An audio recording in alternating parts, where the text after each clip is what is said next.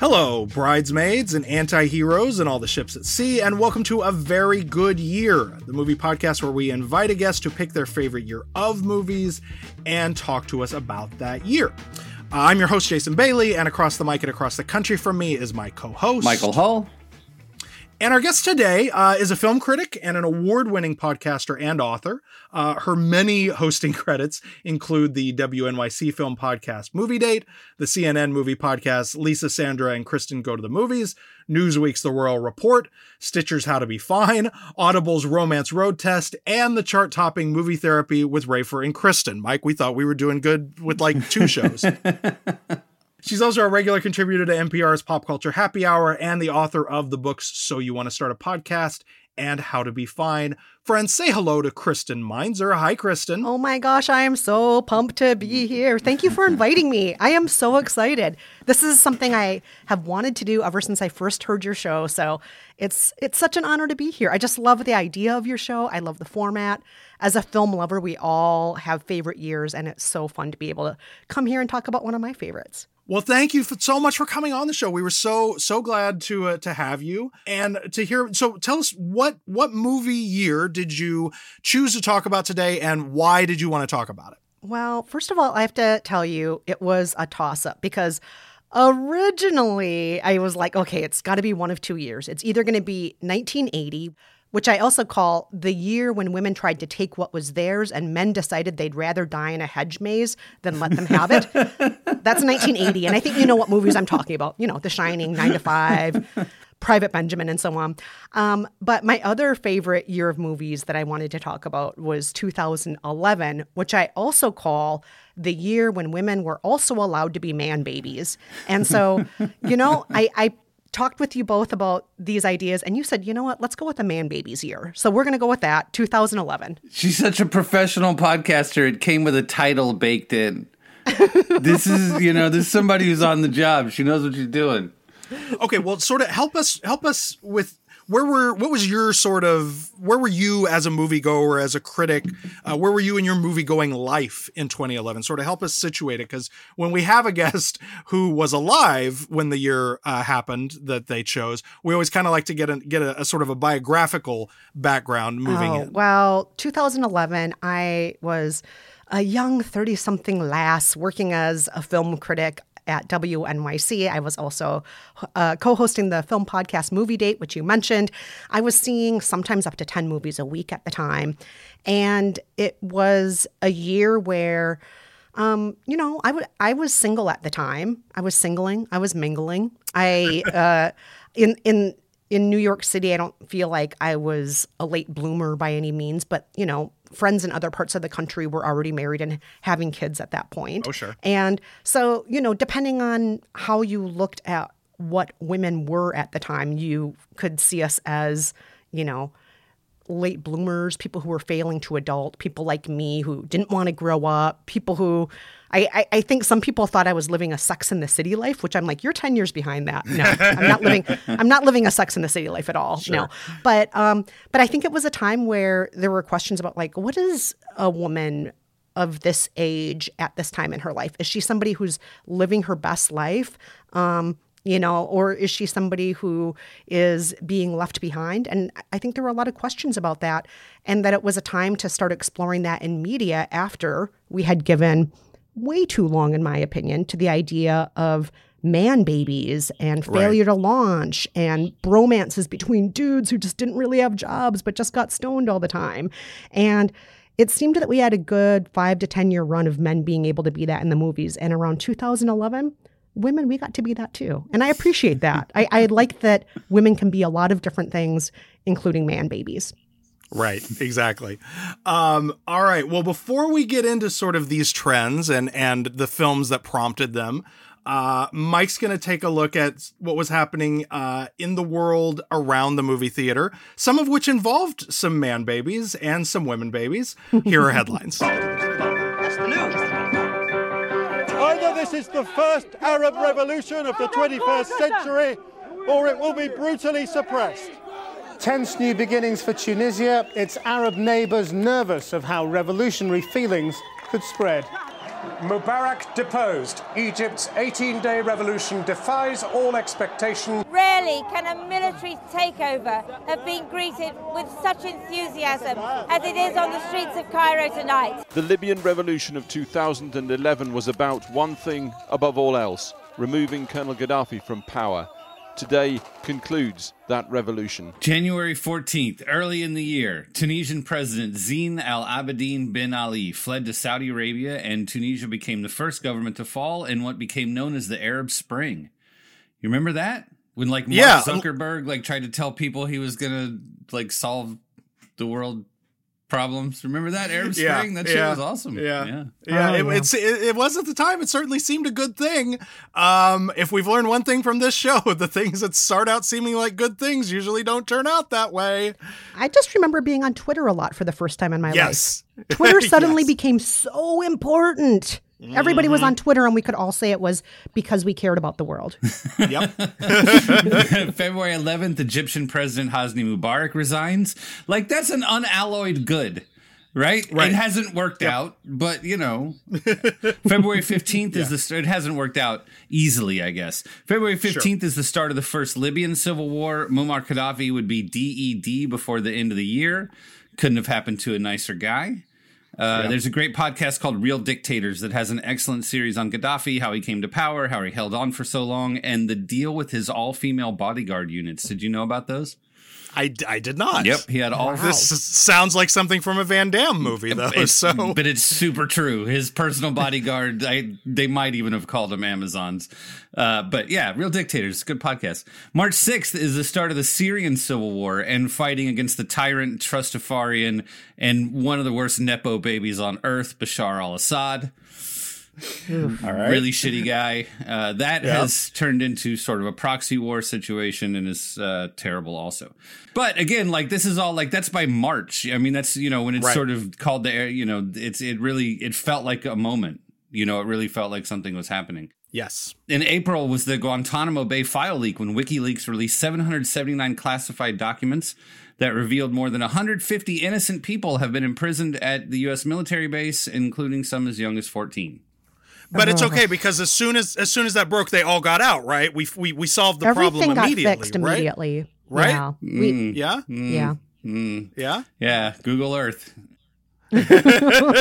they've blacked out the prison because so we're garbage people for that. The President of the United States will announce in just moments that the United States has the body of Osama bin Laden, that Osama bin Laden has been killed, and that the United States is convinced that it has the body of Osama bin Laden, the mastermind of 9/11, the architect of al-Qaeda. We don't know the details. We don't know how this came about, but we are told now by several sources, administration sources and congressional sources, that the administration is now telling senior members of Congress and telling others that it believes it is convinced it now has the body of Osama bin Laden. In May, U.S. Special Forces killed Osama bin Laden and several of his family members in a raid on their home. We have a tendency to be pretty hard on our government, see the previous news item here on A Very Good Year, but I think we can all agree on this one, right? No, give it up for the Grim fuck Reaper, that guy. everybody. Give it up for death coming for OBO. Yeah, no problem with the double tap on that one. Yep. On May 21st, remember this? Iceland's most active volcano, and I'm going to pronounce it wrong, but I'm going to say it anyway because I have guts. Grimsvatn began erupting and messed up travel plans all over the world. Do you remember that when there was the big cloud? Smoke was everywhere. Yeah, nobody could fly to Europe. Yeah. As far as your pronunciation goes, Mike, I feel like with this realm of the world, as long as you say it with the kind of conviction you did, no one's the wiser. You put your chest in it there, I think you're fine. A little bit of throat. So that was May 21st, and then on May 22nd, an EF5 tornado hit Joplin, Missouri, killing 158 people and injuring over 1,100. Right, so that's Lord. The next day. I gotta say, I grew up in Minnesota, and tornado drills were a daily thing in school growing up in the springtime, but it was never that bad. Oh, everyone's raising their hand. Kansas, we all had tornado drills. We all Wichita, had it. Kansas. Yeah. Definite tornado drills. A tornado could come at any second, literally any second. Absolutely. That's how we grew up. Yeah. Totally prepared for it, but never as bad as that time. Never as bad as the Missouri ones. Yeah. Then in June of that year, so 2 weeks later, the Huayhu volcano in Chile did pretty much the same thing that was going on in Iceland, only in the southern hemisphere. And at that point, people started talking about dinosaurs like we were next. Like some cautionary tale shit, you know. In Norway, a piece of shit white supremacist who will not be named on this podcast murdered 69 people, most of them children, at a youth league camp because his ideology is vacant and worthless. Yeah, no love for that guy. In September was the start of Occupy Wall Street. Remember that? Where great fun was had by all? Yeah. Zuccotti Park. Yeah. Who's your leader? People were so mad that there wasn't a leader. Who's your leader? Making lunch uncomfortable for the traitors? Yes, that was great fun. October 31st was the date chosen by the UN as the moment when there were 7 billion people on Earth. Jesus. Yeah, so shout out to penicillin and Vaxdocs for that little milestone. Thank you, vaccines. Yeah, right? Yeah. That's pretty good. I love you, science. NASA launched the Mars rover. Can I get a USA? USA. I mean, having a remote control car on Mars. I think that's good. Yeah. I was really pumped about that. Dope. Who wasn't, though? Didn't we all love that? Yeah, I think we can get behind that. In December, Liechtenstein became the 26th member state of the Schengen area, and I point that out only because I doubt any of you could find either of those things on a map. I think you're just flexing that you can pronounce Schengen area. I didn't see. I just screwed it up. That's all I got. All right. North Korea knew him as the dear leader. Around the world, he was reviled and feared in equal measure. Kim Jong-il, leader of North Korea for the past 17 years, has died of a heart attack. And finally, Kim Jong-il died. So that makes bin Laden, Gaddafi, and dear leader all in 1 year. So it was wow. You know, yeah. 3 man babies gone. Yeah, 3 man babies. Bye. See ya. 2011 saw the coining of the word blockchain and the invention of a whole new kind of douchebag. Yep. Still don't know what that means. Still don't know. I don't know. Not a clue. Not a clue. Something to do with NFTs, no idea. right? No. Crypto, I don't know. You know, None. CrossFit maybe. None. Who knows? Oh, The best yeah. people. Yeah. 2011 was the initial release of Minecraft. I feel like this is when millennials really took over because Gen X people don't know anything about this game and feel like millennials down like know it, but like the back of their hand, right? Yep. Oh, yeah. Lots of people were born, but they haven't been alive enough to become interesting or famous yet. So we'll talk about all the people that died. Okay. Peter Yates, director of Bullet, the Steve McQueen version, right? Hell yes. Hell yes. Peter fucking Yates. Yes, Peter Yates. That indeed. R.I.P. Pour one out. Fitness guru Jack LaLanne, and a lot of people made jokes like, "Oh, I guess all the jumping jacks did a lot of good," but he was 96. He won. Fuck you. Yes, he did. And he was ripped. Did you see what he looked like? Even in the end, it's this guy could like lift 8 people above his head with one finger. Yeah, he could. Yeah. So he won. Jack LaLanne. Neil Young. Wait, what? Neil Young, the Manchester City soccer player. Trying to keep up. Okay. I was like, that's Mike. You are not prone to errors in this segment. I was like, Neil Young is alive as hell. What are you talking about? Black Panther Party Field Marshal Donald L. Cox and Geronimo Pratt both passed in 2011. Bruce Campbell. I just saw Bruce Campbell at South by Southwest. The What are you talking 87-year-old Canadian politician. He had a long career, Jason. Jesus. Damn it. God. You're slow today. Right. Nate Dogg, peace be upon him. You know, singer of I Got Hose and many other songs. Al Israel, who played the guy with the chainsaw in Scarface. Right? And the other parts, but like, you know, that's the one, right? That's the one. Feminist philosopher Sarah Ruddick. Piano man Pinetop Perkins, Geraldine Ferraro. Oh, Geraldine. Yeah. Or artist George Tooker, who made one of my favorite paintings of the subway. His last name is spelled Tooker, like he's like a toker. But anyway, great artist. TV super producer Sherwood Schwartz. Creator of Gilligan's Island and Brady Bunch. He did both of those, right? Yep. Okay, good. Yes. Yep. And excellence in television, right there. Yes. Macho Man Randy Savage. Ooh, yeah. Gil Scott Heron, Peter Falk, Elizabeth Taylor. Oh. All right, those four. Okay. That's the Dream Blunt rotation right there. Macho Man, Gil, Columbo, and Elizabeth Taylor. Yep. That would be a revolution right there. Detroit poet and performer David Blair, Amy Winehouse. Boo. I don't like her going that soon. It makes me so angry. Why so young? Matthew Don't care for Perry that. died in 2011. Mike, why are you? The federal judge, Jason. Yes, he I was know. very important. All right. Let's see. Graffiti writer Case 2, turtleneck model Steve Jobs, journalist Tom Wicker, Irish comedian Patrice O'Neill.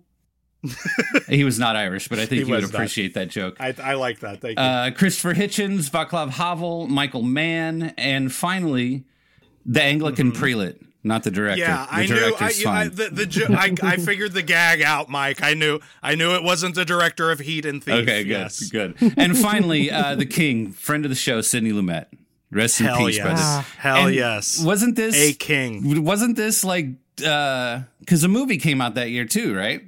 It was not that year, but it was really close to that. It was like, I think it was actually 07, because we got a little bit of poke for not including it in the 07 show, but this is still very close.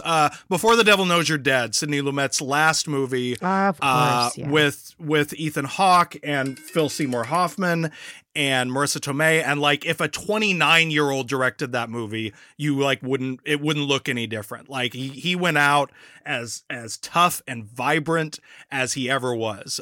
Rest in peace, Sidney Lumet. So many people died in 2011 that there just wasn't any sports. We were just oh wow, okay. Japan, they beat New Zealand, they beat Mexico, they beat Germany, they beat Sweden. And now they have beaten the overwhelming favourites, the United States of America, to become the best in the world. Except for there was a World Cup. It was held in Germany. Of course. And it was won by the American women. Except for the last game, which they lost to Japan. But you can just not watch that one. We don't acknowledge Let's be real. that one. Women, we bleed Team USA women, always better than the men. Always. Always. Always. Perennial favorite. Bet on the women's. That's headlines. Thank you for the headlines, Mike. And now, Kristen Meinzer, are you ready to do a top 5? I am so ready. I'm so excited. All right, so we're going to do a ranked list from the 5th most favorite to the very favorite. Yes. So, Kristen, what is your number 5? My number 5 is Martha, Marcy, May, Marlene. Is this Martha? You look like a Marcy May. Marcy was my grandmother's name. This is Martha. Marcy May. Marlene. If you feel safe here, let us in. Martha! Marcy May. No. This is Martha. Marlene. Martha! You're a teacher. Marcy! And a leader. Marcy May! Now prove it. What happened? Marcy May. Who is this? Marlene. Let us in. We have to leave. Marcy May! We all have to leave. Where are you going? You look like a Marcy May. Martha, Marcy May, Marlene. Rated R. In select theaters October 21st. Starring not an Olsen twin, but an Olsen sister, Elizabeth Olsen, who is now, I would not even say arguably, but just is the biggest star of the Olsen family, right? Yeah. No, it is amazing how like when she first came through, and this was the breakthrough movie that people were like, oh, she's the other Olsen sister. And now it's like no one remembers the Olsen twins, but oh, she's Wanda Maximoff. Yes. She's everywhere. And one reason I love this movie is because I've always had a fascination with cults. How do people end up in them? Why would they want to join them? What is wrong with these people? This seems terrible. But I think that the movie does a good job of exploring the psychology around how someone might end up there, how somebody might not be able to just come back to reality and be amongst the rest of us if they leave, how they become psychologically programmed to see that as normal. And I think the movie is beautiful and haunting and strange and upsetting.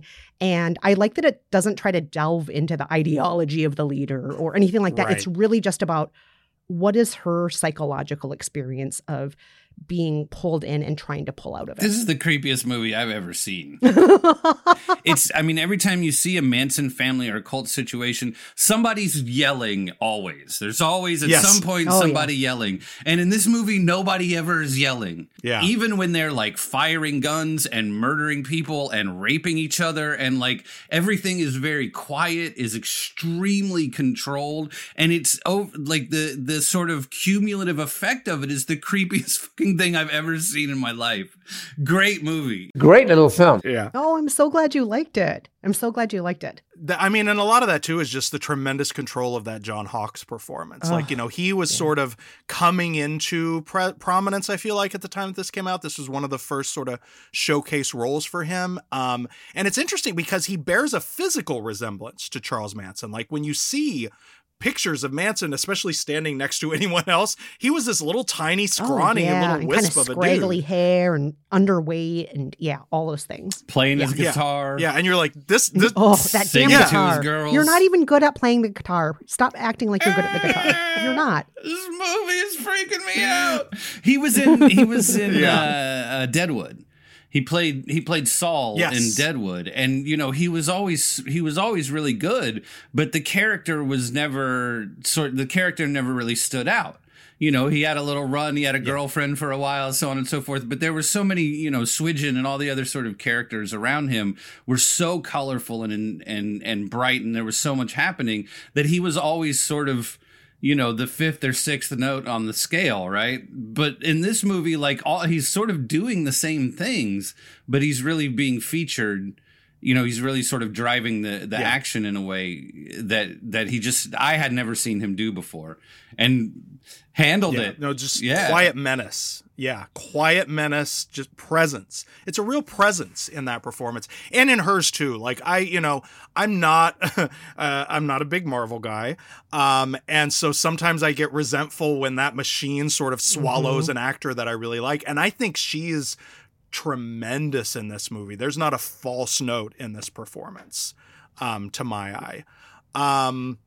And I will also just say before we move on that when I first saw it at a New York Film Festival press screening for the New York Film Festival, and the person from the festival who was introducing it said the title in a sing-song way. She just said, "So this is Martha, Marcy, May, Marlene," and now that's always how I hear it in my head, and I've never forgotten the title. Everybody else fucks up the title whenever it comes up in conversation, like the Martha Mary movie.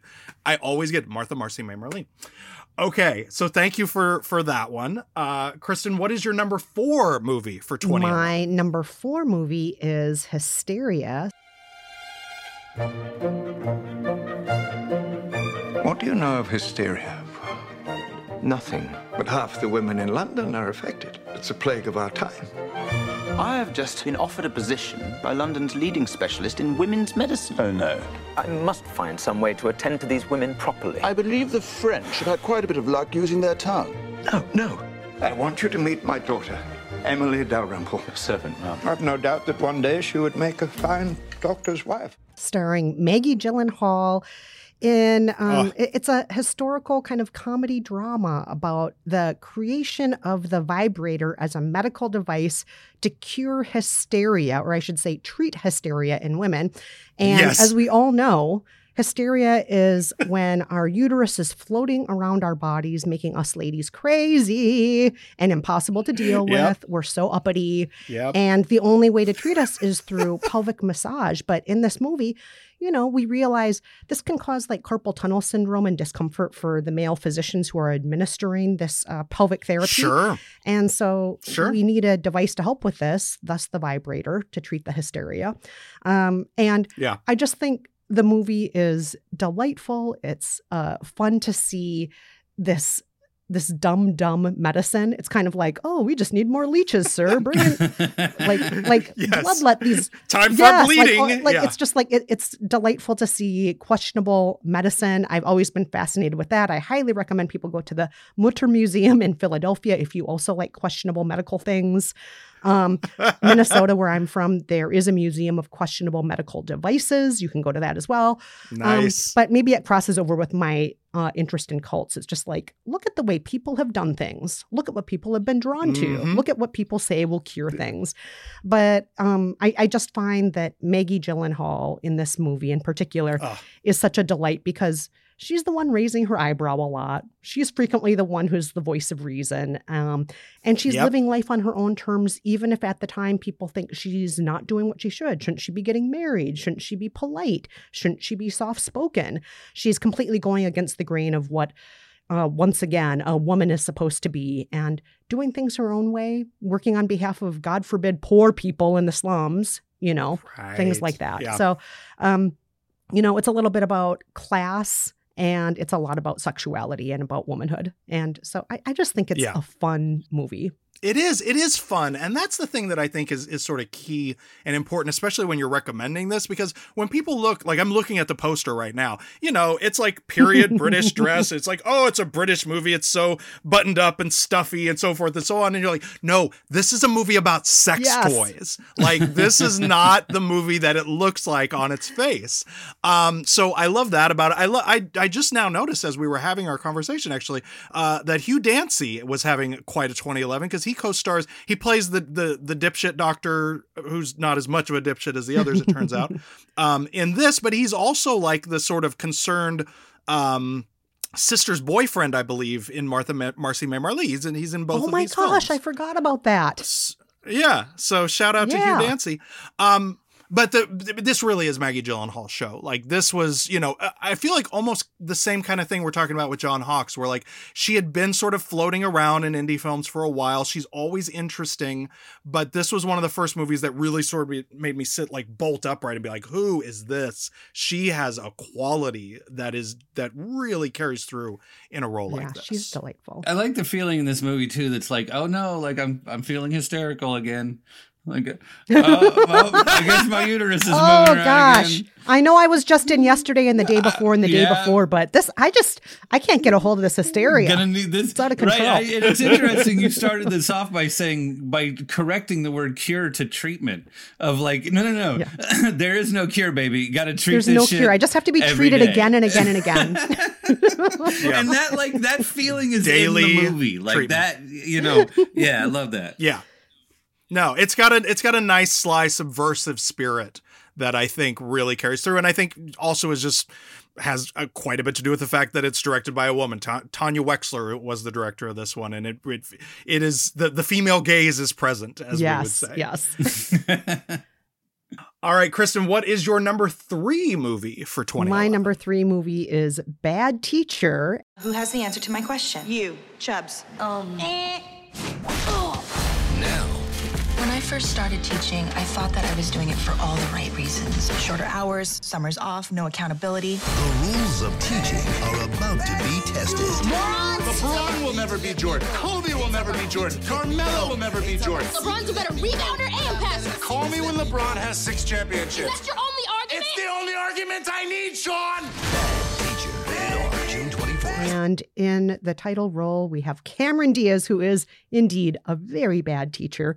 All she does is show film strips or videos to her kids. I should say videos, not film strips. Film strips is like my grade school days. But she just shows videos to the kids. She smokes pot. She gets drunk at work. She's just, counting down the days till she can marry her rich boyfriend and never have to lift a finger again. That doesn't turn out as planned, and she has to continue teaching. And how is she going to continue teaching when she hates this? Oh, maybe by maintaining some interest in a handsome new coworker played by Justin Timberlake. Maybe that'll help out. Maybe by sabotaging some other teachers. Maybe by trying to find ways to get money in unsavory ways by, taking some money from the school funds and using that money for herself. So she's a very bad person. She's a very bad teacher. And she is just a joy to watch. And this is a role we normally only get to see men, have. Just being despicable, being sexually, maybe not the most well-behaved, embezzling, all of the things that she does. I can say this, my co-host of Movie Date at the time, Rafer Guzman, he hated this movie. He was just like, I just find it so tasteless. And I'm like, you find this tasteless and yet you love all of the Fast and Furious movies, but you think this is tasteless? Hangover 2 came out this year, bro. Like, come on. Like, this is like 4 or 5 people being, come on now. Yeah. Yeah, and I just think that women don't normally get to be this tasteless, and I loved it. I'm like, you go on and you be terrible. Be tasteless. Be tacky. No, I mean, I feel like this is a bit, this is still weirdly, it feels like, I don't know, maybe we're starting to move past this conversation, but it feels like we really have had this period where, in both big and small screen comedies where the sort of the curmudgeon, the asshole, the ne'er-do-well, if you will, is a totally allowable male archetype. But when you cast a woman in a role like that, where she's, going to move into some of those directions, it's somehow sort of controversial and a feeling like, no, she can't be unlikable. The question of like likability sort of stopped being asked of male comedy leads quite some time ago. But like, you can't imagine, a female version of Larry David fronting a TV show now. We're maybe starting to move towards that in some sort of, fringe stuff. But like, I remember a big conversation when the Mindy Project came out, and it was like, well, how selfish are we really going to let her be? Because she still has to be. Yeah, you should. And I think that's what's sort of thrilling about this performance, that it's not just that Cameron Diaz, is interested in playing a character who is in a very retrograde sort of thinking, unlikable, but that she also resists the urge to like soften any of those edges, that she plays her as a brat and plays her as crooked and kind of goes all the way with the characterization. I think, that's an accomplishment in itself. I want her to get away with everything. Yes. It's not one of those cases where I'm watching her and I'm like, how am I still watching this despicable person? Right. I knew why I was still watching her, because I enjoyed the ride and I was cheering for her to get away with crap. Absolutely. And I think a huge part of that just has to do with like her own charisma. Yes. Like she's a movie star in a really classical traditional sense. And that's fun when a movie star who we're used to sympathizing with is playing an unsympathetic character. That can really give a little bit of extra juice to what's happening on screen. And I think she very much succeeds at it. She's so good in this. Yeah. Yeah. To that end, I would say that the number 2 movie on your list takes that notion and pushes it even delightfully further and in a more subversive direction. Kristen, what is your number 2 movie for 2011? My number 2 movie is young adult. Are you writing in there? I'm the author. I'm just signing it. The series is done. Ever bookman. Welcome home. People here seem so happy with so little. Everyone wishes that they could be like you, living in the big city, all famous and beautiful and all that. Buddy Slade and I are meant to be together, and I'm here to get him back. He's married with a kid on the way. No, kid's here. I'm cool with it. I mean, I've got baggage too. Young Adult, rated R, in theaters December 16th. Starring Charlize Theron as a small-town Minnesota 30-something gal who has been living in the big city, Minneapolis, through her adult years. She's been ghost writing children's books or young adult novels. Young adult novels. Yeah. She's successful, but she, by her small town standards, is probably considered in some ways not successful. She's not married. She doesn't have any kids. And I really felt drawn to this character, partly as a former Minnesotan, partly because I was going to say, you have a geographic connection. I moved to the big city, only I moved to New York. I started in Minneapolis. Kudos. Charlize Theron is only a few years older than me, so I think I saw myself also in that. And just the idea that you can do things that are successful in one realm and then you can go back home and nobody cares, right? Nobody thinks it's a big deal. Yeah. But then also the fact that she's not totally past that. She goes back there and there are things that she still wishes she had. There is that old high school boyfriend. Well, and that all of those like sort of high school insecurities just like flood right back to her in a really compelling way. And what does she do with that? Not nice things. What does she do with her insecurity? She doesn't take the high ground. She doesn't take ownership of her own accomplishments to feel good. No, she just gets petty. She gets mean. She's diabolical. She's really, really terrible.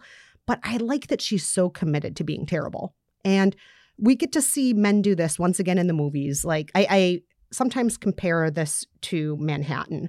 So Woody Allen at the end of Manhattan, spoiler if you have not seen Manhattan, and sorry if you hate Woody Allen. I totally understand if you hate him. There are reasons to.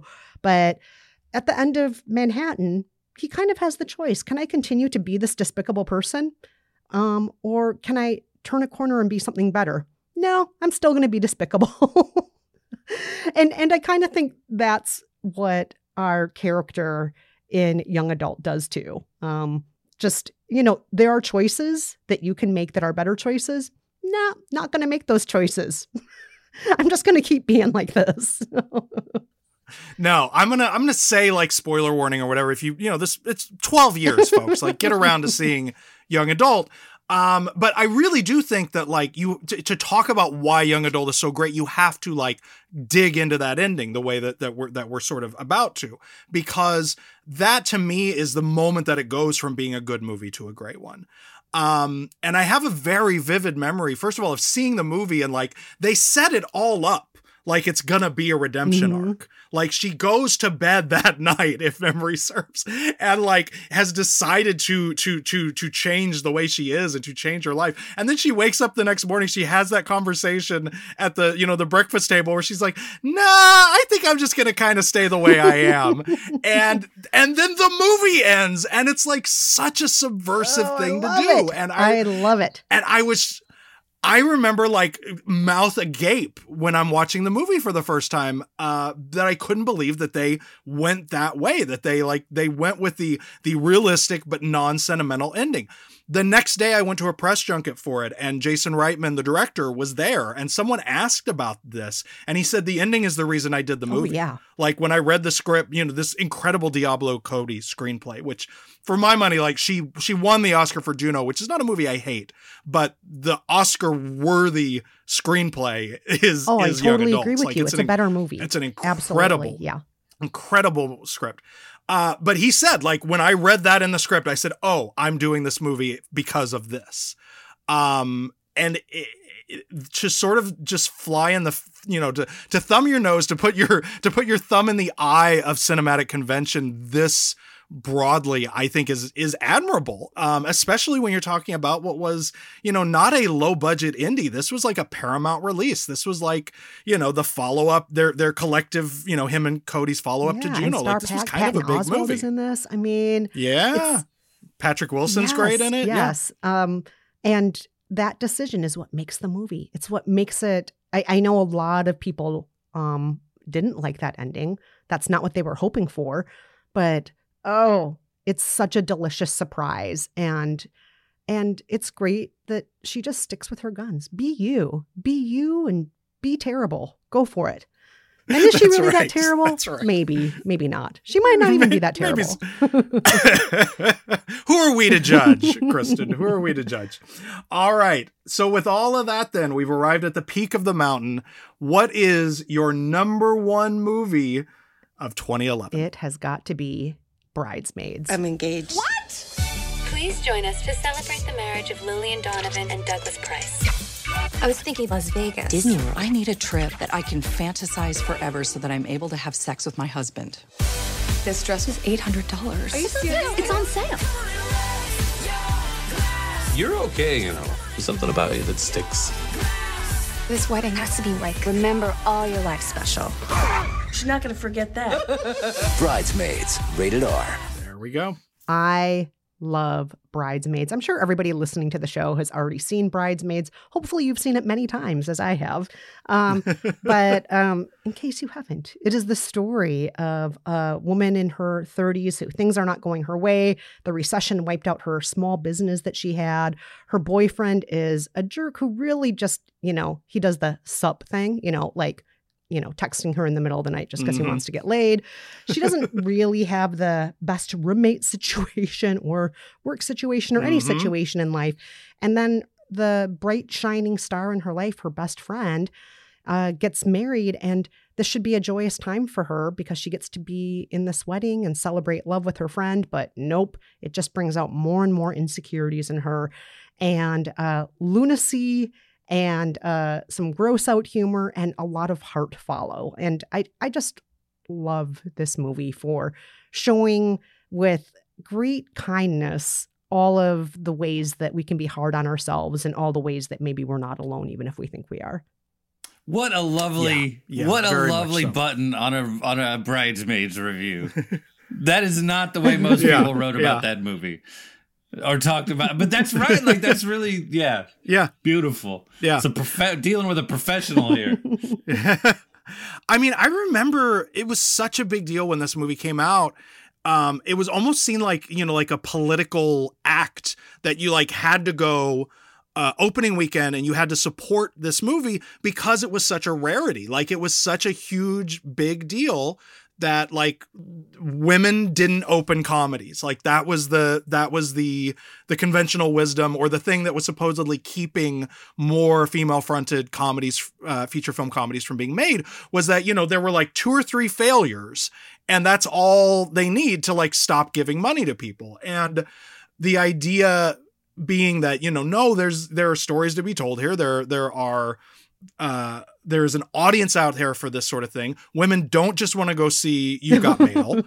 They want to see like the rowdy, Judd Apatow produced this, and it was very much, put out on his name because he had the big success with these rowdy men movies, with Knocked Up and 40-Year-Old Virgin and producing Superbad and that kind of thing. And so it was, I mean, do you remember this? Like what a big sort of drumbeat it was that like you had to go show your support. Yeah. And then the surprise of like, oh, I'm not doing this out of obligation. I'm doing this because it's fantastic. Right. This is so good. Right. And I would argue better than a lot of those other Apatow movies. It had better character development, in my opinion, overall, even the supporting characters. And let's not forget Melissa McCarthy. This was her breakout role. Thanks to this movie, we also got Spy. We also got The Heat. We also got so many other Melissa McCarthy vehicles. She's just, to me, she's the breakout star of this movie. And not just because she's rowdy and ridiculous. Her character has so much heart and brings out the empathy and heart for other characters in this movie, too. Yeah. No, it's a really good, I mean, first of all, the ensemble cast is terrific. Like, I love Ellie Kemper in it. Wendy McCovey is great in it. Rose Byrne is so funny and so she's the worst, mean, but also great at being the worst. Right. But it's Apatow producing and encouraging and doing the thing that he did, which I think is one of the most valuable things he's done as a producer, which is to see talented comic performers and to encourage them to write for themselves. Like, this is what he did with Seth Rogen. This is what he did with Jason Segel. And he did it with Kristen Wiig. He said, look, you are a funny person. You know yourself better than it. Go write your movie and I'll help you get it made. And her and Annie Mumlo write it together. And then Paul Feig comes in and directs it. And he's such a good director with women, like, Heat and Spy, which are my other 2 favorites of Melissa McCarthy movies, are not coincidentally things that he also directed he also did A Simple Favor too, which is so good. Yes, he sure did. And then, of course, as long as we're sending people down other rabbit holes, if you've somehow not seen Barb and Star Go to Vista Del Mar, also written by Kristen Wiig and Annie Mumlo and starring both of them, it's a must-see. I don't hesitate to call it a must-see. My heart, I love it so much. All right, well, this is a wonderful top 5. It was a blast to revisit these. And you know what? Any opportunity I have to yell at people to watch young adult, I will take. So thank you, Kristen, for that. And now, a word from our sponsor.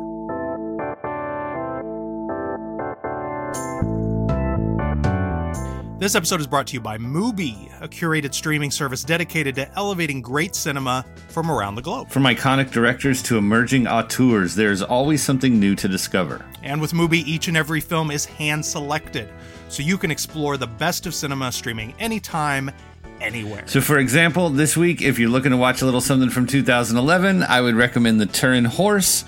It is a movie about what happened to the guy that was whipping the horse that drove Friedrich Nietzsche insane, and it's such a weird story that you could only make a movie this weird about it. Good movie. What about you? I will double up, first of all, on Turin Horse. All hell Bellatar. I don't even know if I'm saying the name right. But I am going to take this opportunity to recommend the great Lynn Ramsey's We Need to Talk About Kevin, which is an incredible Tilda Swinton performance, a terrific and mostly dramatic John C. Reilly performance, and most importantly, this was the movie that was telling us over a decade ago that was warning us about Ezra Miller. So it's just there are very few films in recent memory that have just built and maintained dread for the entirety of a running time the way that We Need to Talk About Kevin has. So that's another really solid pick from 20. They also have the amateur wrestling documentary on there from 2011. Yeah, dude. And Melancholia. There's a lot of good anyway, yeah. The movies that we're always whinging about that nobody makes anymore, they do apparently, and they're all on Mubi. Yeah. You can try Mubi free for 30 days at Mubi.com/a-very-good-year. That's MUBI.com/a-very-good-year, all one word, for 1 month of great cinema for free. Free! And now let's find out what films were winning trophies and making money in 2011. Here's Mike with awards and box office. Sell out with me, oh yeah, sell out with me tonight. Best Picture, Best Director, Michel Hazanavicius. Good shot, good try. Oh, yeah. Best Actor, Jean Dujardin. The Artist. So, how do you feel about The Artist, Kristen? I still think it's bananas that movie, like, you know, we can explain to the young people today, there was once a time, the silent movie, which is not very good, was considered very good for some reason. This is not like Charlie Chaplin level. This is not City Lights. Right. It's just a gimmick, in my opinion. It's not the best movie, period, and it's certainly not the best silent movie. Yeah, no, I at the time, I didn't dislike it. I thought I had a pleasant time watching it. I forgot about it immediately. I haven't thought of it since, and I find it really interesting that neither the best director nor the best actor have gone on to do too much of consequence since they won these Oscars. Mike, what else won that year? Best Actress went to Meryl Streep for The Iron Lady. Boo! Mostly to the wigs. The wigs. It was wig and makeup show, baby. I like Meryl. I don't even think Meryl thinks this is one of her best performances. Let's not forget, she also had teeth, though. Remember, they put teeth in her. There were teeth. Oh, there were teeth. Yes. There were teeth. This movie those teeth deserved an award. I don't know if Meryl did. I don't know. A Razzie. Movie was way too fucking nice to Margaret Thatcher, a terrible human being. That too. Best Supporting Actor went to Christopher Plummer for Beginners. Great little film. I love Beginners. That is a wonderful movie. I thought it was okay. In my humble opinion. Oh, okay. All right. But not as good as his follow-up 20th Century Women, but I liked Beginners quite a bit and thought Christopher Plummer I thought he was great. very, very good in the movie. I did. I actually thought both the actors were really good in the movie. I think I just wanted more out of that story than what I was given. That's fair. I know Viola Davis has said that she regrets doing The Help because, the whole thing is from this little white girl's perspective. But I bet Octavia Spencer doesn't regret it. She got a Best Supporting Actress for the movie. You know what? Problems with The Help She's aside, great. If it got Octavia her Oscar, that's fine. Give Octavia all the Oscars for everything. There you go. She's very go. good in the movie, and the character is very aggressive and outspoken and nasty with the white lady to begin with. And it's not, this is not a sort of, talking about the movie in general, that performance and that character has autonomy and has agency and is, she's very good. In a bad movie. I've sat down like, I ain't watching this bullshit ass movie. This is driving this daisy ass shit. And my wife was like, no, it's good, blah, blah, with your Twitter nonsense, watch the movie, right? And I mean, for real, like you get to the end of the movie and I was heavily invested. Problems. And it's Octavia Spencer and Viola Davis that do that for you. Yeah, absolutely. Right, and totally. I'm not saying I don't enjoy the movie. I'm just saying it's a problem too. It's worth reading Viola's thoughts on it. Yes. She's got a lot of great things to say about it being one of the most wonderful sets and groups of people she's ever worked with in her life. And she loved everybody she worked with. But yes, read what she also said about the movie itself. Yeah. Best Adapted Screenplay went to Alexander Payne, Nat Faxon, and Jim Rash for The Descendants. Good movie. It was fine. You find you some Hawaiian critics to read about that movie. They got opinions. I know. Best original screenplay went to Woody Allen for Midnight in Paris. His last great movie. I would argue pretty convincingly. But I did really like it. So far. Okay. That ship has sailed, buddy. That ship has sailed. Best animated film went to Rango. I love Rango. Great movie. Kristen, have you seen Rango? I'm trying to remember. Is Gore that Verbinski directed it with Johnny Depp as the little reptile. It's like a little like animated Chinatown. Oh, that's right. Oh my God. I don't know where it went in my brain, but yes, Delightful. of course I saw that. Delightful. Of course I did. Best foreign language film went to A Separation. Ooh. I never saw that one. Oh, Farhadi, baby. Yes. I think his best film, and I've seen, I think, all of them. It's I mean, morality play writ large. It's really good. And the best documentary went to Undefeated. Remember Undefeated, Kristen? It was the high school football documentary. It was very good. Yeah. If I remember correctly. Oh, yes. This was the time when we started talking about football, too. Yeah. The issues of football. I'm not just talking about like, yay, let's cheer for football. We started talking about football as football. As we move into the other award winners, I just want to point out, like, this is a hell of a year. Like, I was really struck when we were doing the research for this, like, deep bench of really good movies. Like, those were the Oscar winners and they're kind of underwhelming, but some of these ones that were picking up Golden Globes and BAFTAs and things like that were even better. There was a lot of good stuff this year. Golden Globe for Best Director to Martin Scorsese for Hugo. I do love Hugo. I did not like the uncanny valley of that. Okay. The uncanny valley, it just makes me makes me want to like put my fist through a plate glass window. No, wait, are you thinking of Tintin? No, Hugo was animated. No, Hugo was live action. Live action 3D. Oh, no, you're right. Oh, my God. Does this have Borat in it? Yes, it does. And little Chloe Grace Moretz and Ben Kingsley. Oh, my God. I'm so sorry. You're right. I'm confusing them. But this also made me want to put my fist through a plate glass window. Wow. Okay. All right. So, yeah. Sorry. That's fine. All sorry. Right. That's fine. Golden Globe for Best Actress, Musical or Comedy, I guess, went to Michelle Williams for My Week with Marilyn. Like, it's a fine... Hilarious. Like, it's a fine performance, but why is that in the musical or comedy category?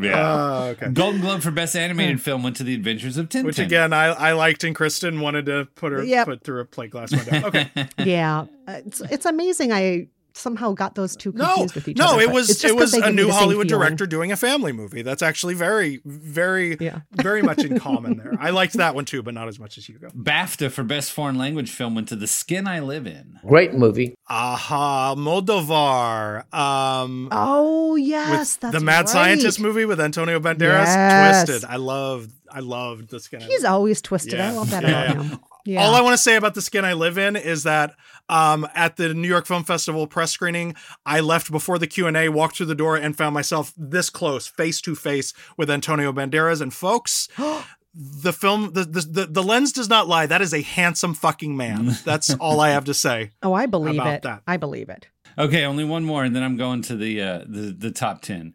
Beats, Rhymes, and Life. The Travels of a Tribe Called Quest won Best Documentary at the Producers Guild of America. And that might not be a big, huge award, but that was a good movie. That is. I'm really glad producers even knew who they were. Yes, exactly. Good for Mike, them. do one more, the one after that, because I think Kristen does have thoughts on that particular picture. Palme d'Or at Cannes went to The Tree of Life. Oh, I'm shaking my fist at the sky. This is a movie that I wanted to get my money back for. And then I found out the cinema had a big sign by the ticket window saying no refunds allowed or exchanges for Tree of Life. Wow. Oh. So you weren't the first one. I'm like, please let me see anything else other than this movie. Please let me exchange this ticket. I know we have, I know one super fan of the show, at least, where Tree of Life is his favorite movie. So I will just pipe up and say, it's not my favorite movie. And I do not dislike it as much as Kristen. I don't know why the dinosaurs were in there. And I know there's an explanation, but I don't know why the dinosaurs are in there. You're a mere blip. I prefer. That's all that matters. And I'm going to tell you over the course of 6 hours why you're just a blip. I like my Malick. But not with words, just with slow motion. I like early Malick. That's the Malick period that I like. Okay. See, this show, we need more. I feel like we've gotten a little too, like, that movie's amazing. Oh, I love that movie. Of course that's an amazing movie. I think we need more, fist through a fucking plate glass window in this show. All right. Barrel through this top 10, Mike, because I will tell you, and Chris, I looked it up. You are our 28th show. This is the worst fucking top 10 I've ever seen in 28 shows. The 28 years we've covered, no top 10 is even close to this shitty. There are What? You don't just like sequels? I thought you loved sequels. I'm going to say I believe there are 2 movies on here that I would deem watchable. And I'll tell you, I'll pipe up when I hit those. I'll be quiet on the rest, and then any of these that you have thoughts on, please throw them in. Here we go. Top 10 of the worst year box office we've ever covered. Here we go. 10, Cars 2. That's the number 9 was the Smurfs. Number 8 was The Hangover Part 2. Yep, sure was. Number 7 was Fast 5. Yep, that's that. Number 6 was Kung Fu Panda 2. Nope. No, thank you. Number 5 was, holy shit, this is getting hard, Mission Impossible Ghost Protocol. Good movie. He's climbing that big, tall fucking building, and he almost falls down. Good movie. That's one of the 2. I like the Mission Impossible movies, but I can't tell them apart at this point, so I couldn't even tell Kristen, you what this is the one where he climbs the tall building. You see, I explained it. You don't remember that? He climbed the building. You don't remember the tallest building in the world, and it was terrifying, and I saw it in IMAX, and I wanted to wet my pants. Here we go, number 4. Number 4, Twilight Saga Breaking Dawn, Part 1. There's so much punctuation in that title. Number 3. lot of colons, lot of M dashes in the top 10 this year. Pirates of the Caribbean on Stranger Tides. Number 2, Transformers Dark of the Moon. And number 1, not Dark Side of the Moon, just to be clear, just Dark of the Moon. Number 1, Harry Potter and the Deathly Hallows Part 2. So much punctuation. that one I would say is the other watchable one. I'm not a huge Harry Potter person, especially these days, but I did see that and found myself occasionally moved by. Kristen, any of these top 10, any of these films that you enjoy? Like I said, I tend to enjoy the Mission Impossible movies, but they're so interchangeable. Yes. I couldn't tell you which one is which. And I will, in retrospect, say the Twilight Saga movies, I can laugh about them at least. That's they're something. So stupid and ridiculous. And I think if you approach the Twilight Saga movies in particular as comedies, there is fun that can be had. There's certainly more laughs in that than there were in The Hangover Part 2. All right. Oh, dude, all the that theaters, was brutal. That was terrible. The theaters in the country, they ran out of the number 2s for their marquees. They ran out of the little I's. They ran out of lowercase L's. They just ran out of that shit. Kristen joked, but in this top 10 list, this is a new record, I think. Literally one movie on this list is not a sequel, and that's The Smurfs, which is like a film version of an 80s Saturday morning cartoon, so it's not exactly like a model of originality anyway. There were other good films this year, but the movies that people went out in droves to see were all things that they were extremely familiar with. Now that we've gone through that top 10 list, it kind of makes your top 5 feel miraculous in a way. Yes. I mean, I would say most people would probably, if they just looked at 2011, they would think it was a shit year for good reason. Right. But I don't think it was a shit year. I just think big box office was shit. But there were all these beautiful gems that didn't get a lot of love that deserved love. Agreed. All right, Kristen, you ready for a lightning round? Yes. All right, you know how it works. We're going to put 5 minutes on the big clock. I'm going to hit you with a title, say anything you want, or pass, and we will move on. And here we go. Melancholia from Lars von Trier. The overall theme of that movie is I'm depressed, and that makes me better than you. Next. 3 movies that I am shocked were not in the top 10 for the year. Kenneth Branagh's Thor.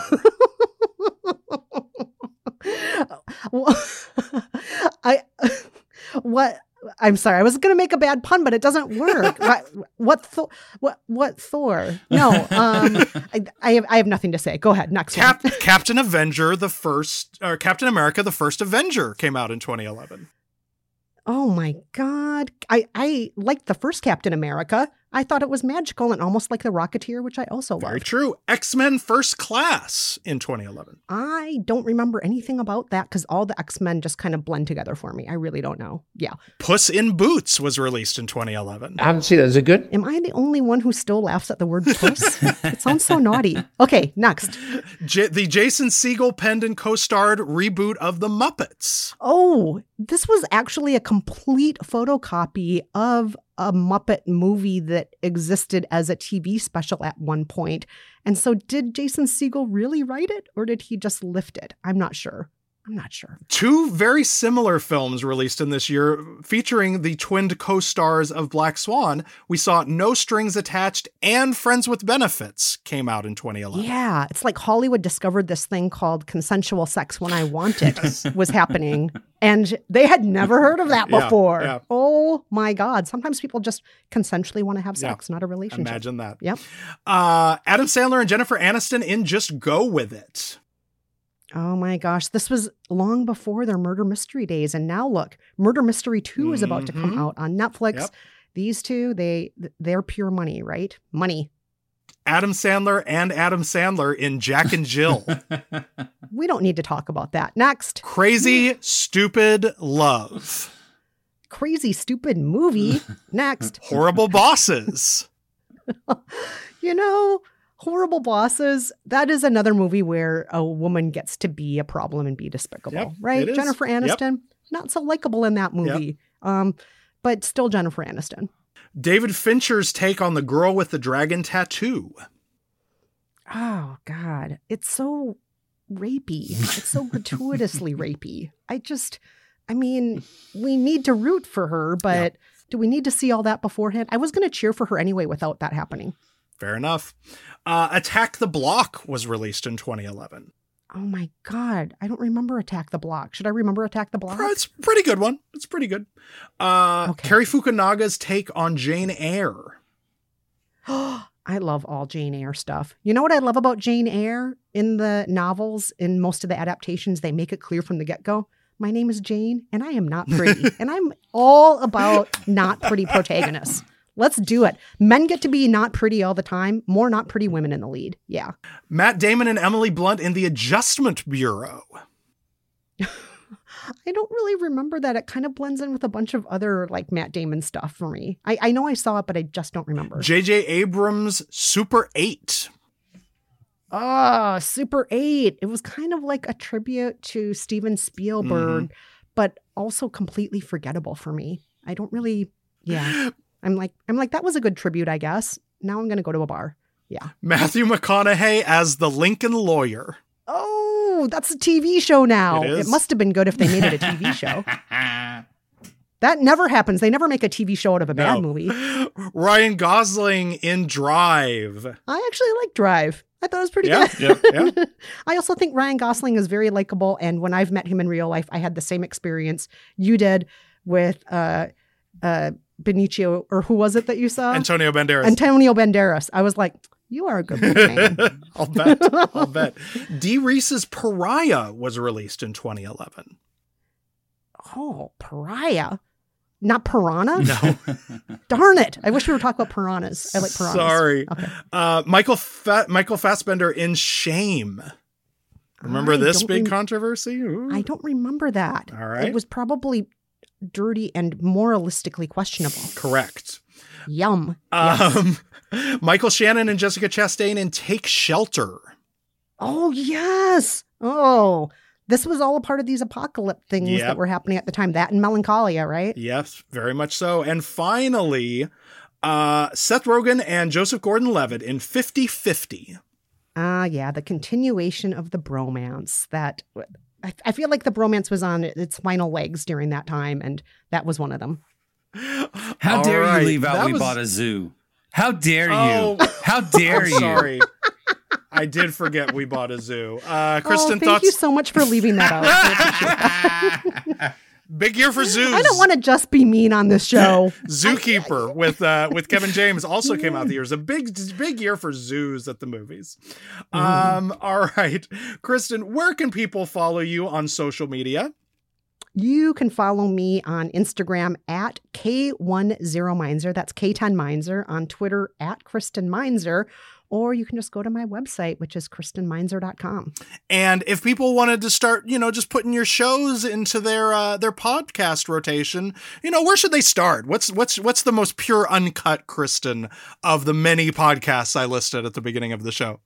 Well, take a listen to How to Be Fine. That's my newest show. And on that, my co-host Jolenta and I do a deep dive each episode into something that is happening in the wellness industry that crosses over into cults. It crosses over into influencers.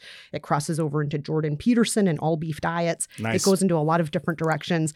And then we offer some advice to advice seekers on the show as well. So that is a good place to start, where you can hear some of our cultural criticism and some snide remarks along the way. Beautiful. We love both of those things in pretty much equal measure. And now we're going to throw it to our friend W. Axel Foley for a quick PSA for you, the listener. Head on over to your favorite podcasting app. Give us a star, a rate, a review. Give us a written review and tell us that you love us, because that's what lets people know that we're here. All right. I am Jason Bailey on Twitter, Fun City Cinema on Instagram. Mike? Brainwashed Lib on Twitter. And I should mention that we are now also on Substack, averygoodyear.substack.com. Right now you'll find just the podcast and show notes, but stay tuned for some extra goodies for paid subscribers starting in June. Mike, before we go, what is your favorite movie of 2011? I got to make a quick recommendation first for a documentary called Kumare, which is spelled with a K, Kumare. It's kind of the closest thing we have to a modern Marjo, where this dude, he's an Indian guy who actually, we had friends in common, was how I ran into this movie. But he basically becomes a guru. He becomes an Indian guru, and it's just all bullshit, And it's like it made me think, it was thinking about How to Be Fine, and sort of like listening to some of your stuff. My friend Derek, who's part of that circle, runs the Conspirituality podcast. And so this idea of this sort of, the loose talk in that world, and how you can take a picture of yourself and pretend like you're levitating and people will fucking give you money for some reason. Anyway, Kumare, good, really, really good movie, came out in 2011. But my favorite movie of 2011 is Jiro Dreams of Sushi, which, I feel like was got a lot of sort of press and a lot of love when it came out. And it is better than you remember. Even if you remember it as being wonderful, it's a movie about an old guy in Japan who makes sushi, but it is a movie about why life is worth living and loving. Yes. And, No, that was a big thing. I remember when it came out, it was it's the foodie movie of the year. And I feel like the sort of the food element of it and how it'll make you want to go eat sushi. I feel like all of that was really hyped a lot, but it really made me think a lot about life and work, and how much of your life you give to your work, and how you find that balance, and how you find happiness in your work. And I don't know, especially as someone who was sort of just coming out of grad school at that moment, there was a lot to think about. It's about how to live, dude. It's a wonderful movie. Anyway, what is your favorite movie of 2011? Mine is, as it was on December 31st, 2011, Steven Soderbergh's Contagion. Yes. A relentlessly entertaining, fucking menacing thrill ride. I love that he goes, it's one of these movies. It's I almost love him best when he goes in with sort of setting the bar low, and he went in saying, no, I just want to make an Irwin Allen movie. I just want to make an all-star disaster movie. But yet it is so tense and so well acted and so beautifully assembled, and the score is incredible. And then 10 years later, it became reality. Well, and so you that remember was fun. In the 2 weeks of lockdown before Tiger King, everybody got on Tiger King. Everybody rewatched Contagion, you remember? And it was this movie absolutely holds up. That movie fucking rips. I love Contagion. I always will. All right. I also just love watching Gwyneth Paltrow be really gross and thorny. Yes. And I'm just this is somebody who normally is very pretty in everything she does, very polished. Even when she's messy, she still looks like she could be in Vogue. Yeah. She doesn't look like she could be in Vogue in this movie. She looks gross. She's just covered in her own vomit. Yeah. Go for it. Yeah. Oh, God. Thank you again, Kristen. Thank you so much. This was so much fun. Thank you, Mike. Thank you, Jason. And thank you for listening. It was a very good year.